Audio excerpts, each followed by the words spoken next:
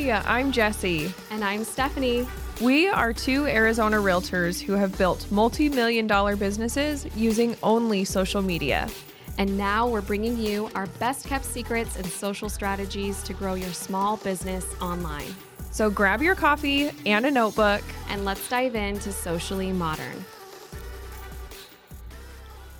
Hey guys, welcome back to another episode. So glad that you're here. This is going to be a great one for this market. But before we dive into that, we're going to read the review of the week. And this one is coming from Derpy Dev, like your name. It's titled Inspiring and Actionable. She says, every episode is full of actionable advice that I am actually inspired and excited to execute, thanks to you girls. Even more than the tips and tricks, I love how you guys motivate me to change my mindset and plow forward through the tough times. Thank you for blessing us with your podcast.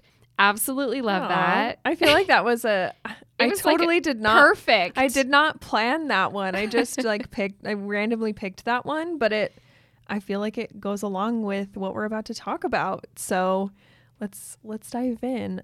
You guys, let's just call a spade. Current real estate market is tough, especially for our poor buyers. I mean, with all the rising home prices, the recent rate hikes, just competing against multiple cash offers, and then helpful programs like down payment assistance being suspended in some areas. I mean, it can really feel hopeless to help our clients purchase homes right now, especially those in lower budget areas. It's just hard. And at the end of the day, I mean, this is how most of us support ourselves and our families. So no closings equals no income. And it can really just be upsetting and scary. Yeah, definitely. There's, a lot of highs, but also a lot of lows in real estate. And the market, like Jesse stated, has been feeling like an uphill battle for most of us as of late. I mean, I can completely resonate, and I don't think that it ever gets easier, to be honest. You just get better and better at pivoting and handling the set of cards that are in your hand. Mm-hmm. I mean, last month, for instance, I was supposed to close another $1 million in sales more, and both of them fell out of contract at the last moment due to some unforeseen circumstances. So now it was. And I mean, this could either keep you up at night, tossing and turning with anxious nerves, or you can rely on the good old trusty advice that we have coming up for you here on your BFF Pep Talk. Yeah. Love that. Okay, so let's get down to it. Some actionable steps here. So number one, the first thing that I really feel I need is I have to create a daily list. And this sounds so simple, but it's so crucial when you have that crippling anxiety coming in, right? Keeping a running task list will help you feel accomplished at the end of the day. And truthfully, you probably do accomplish more when you have that running list, right? It helps you stay more diligent with your time, and the work and efforts today, they do pay off in the future. So it can actually be really critical too to keep pushing forward even when the reward just hasn't quite hit your bank account yet, but it's coming. Yeah, I agree. A daily task list can really help you feel a lot more accomplished at the end of the day. And sometimes it's really the small things that end up creating the momentum for your business as well. I mean, you never know when that one post or that one story will eventually lead someone to your DMs about buying or selling. Definitely. Tip number 2 for you guys is to prospect and fill your pipeline. When you're so busy filling your pipeline, you won't be left wondering when or where your next deal is coming from. Being in a commission-based only business, it can become super stressful to make sure that ends are met, especially when things can be completely out of your control, like those last couple of deals for me. But what is in your control is how much effort you're putting into your prospecting and your following up. And then when those deals do crumble sometimes, like they do, we have other people lined up right there ready to go. Yep. Again, I totally agree. You have to think about what you can do right now to help move the needle in your business. Is it hopping on stories? Is it following up with people? Is it searching the MLS and sharing a cute listing to help grab leads? It really doesn't have to be like a massive project to actually work. No, and those were all really great ideas right there for you. Mm-hmm. Tip number 3 to help you out is to meditate and journal. You can do one or you can do both, but I know how important it is to be keeping my head clear and focused on gratitude towards those things, rather like towards the things that I have versus the things that I don't have. Instead of dwelling on the negative of losing those 2 transactions that would help me achieve my sales goals and ultimately a paycheck, right, to support my family, it was important to let that feeling come, and then equally as important to let it go. Mm-hmm. Sitting in a negative space for too long will completely disrupt your productivity and ultimately spill over into your other goals. I like to tell myself that this deal just wasn't for me and that client was freeing up space for a better transaction coming my way, and then get right back to my daily actionable tasks that move the needle forward every day, like Jessie said. Mm-hmm.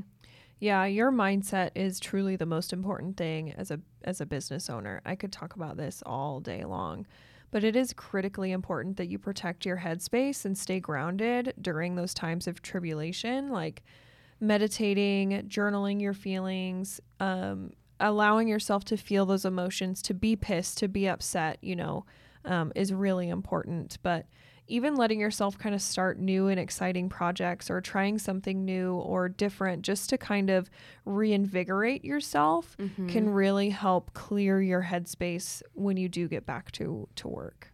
Definitely. I like that, like getting into some of your hobbies maybe. Yeah, absolutely. Sometimes I honestly like deep clean my house because it makes me feel good. And that kind of leads me into my next tip for you is to protect your environment, right? Like we're talking about our mindset, protecting our mindset, but also our environment can play such a big role on this. I mean, think about it. If you're sitting around a group of people that are being equally as negative, maybe they're just negative minded people, they're wallowing, whatever it is. I mean, you cannot sit in self-pity altogether. You're really not protecting your environment at that point. Your environment needs to uplift you, and it needs to help you see that this moment is not forever, right? You're more than capable, and that there's more good just around the corner. You just have to keep going.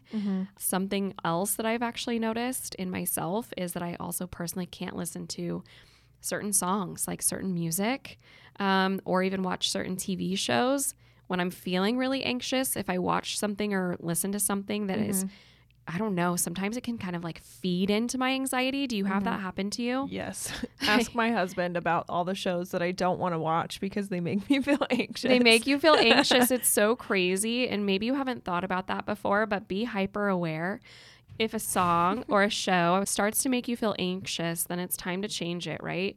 In these moments, I like to go listen to an audiobook like on marketing or mindset or something productive. If I just feel like I don't even want to like listen to something like that, Jessie actually introduced me to it. What is it called again? That type of like instrumental music? Chill, like lo-fi music, on Spotify. So Jessie started listening to this, and now I'm like addicted. I have one of them saved in my Spotify. Yeah. But it's like the perfect background music that's just not too much. It's not heavy. It doesn't make me anxious, at least. Like I really do enjoy it. But yeah, I mean, it's so crazy, but your mood, don't neglect your mood, your nervous system, and how your body is reacting to certain things around you and your environment. And that can even include if your space is totally a wreck and like things are in disarray. I know that happens to me too. Like let me get things organized, and then I can like really sit down and focus on my to-dos in business. When my house is dirty or just cluttered and kind of untidy, like if I take the 5 minutes just to tidy it up, it's crazy how much better I feel. Right? Yeah. You feel more productive. You feel good about yourself. Yeah. I mean, your environment is so important.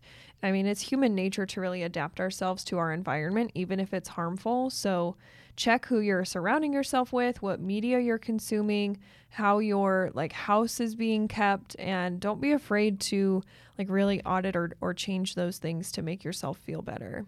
Definitely. Well, we wanted to get this out to you guys because we've definitely been hearing, everybody's had some struggle moments in this crazy market, like Jessie was saying earlier. So we wanted to do a little mini-sode for you on your BFF pep talk, just to give you that little push that you may need this lovely Thursday. Yeah, you're not alone. We're all feeling it. Even those who, are high producers, like we're all feeling it. So don't feel like you're alone.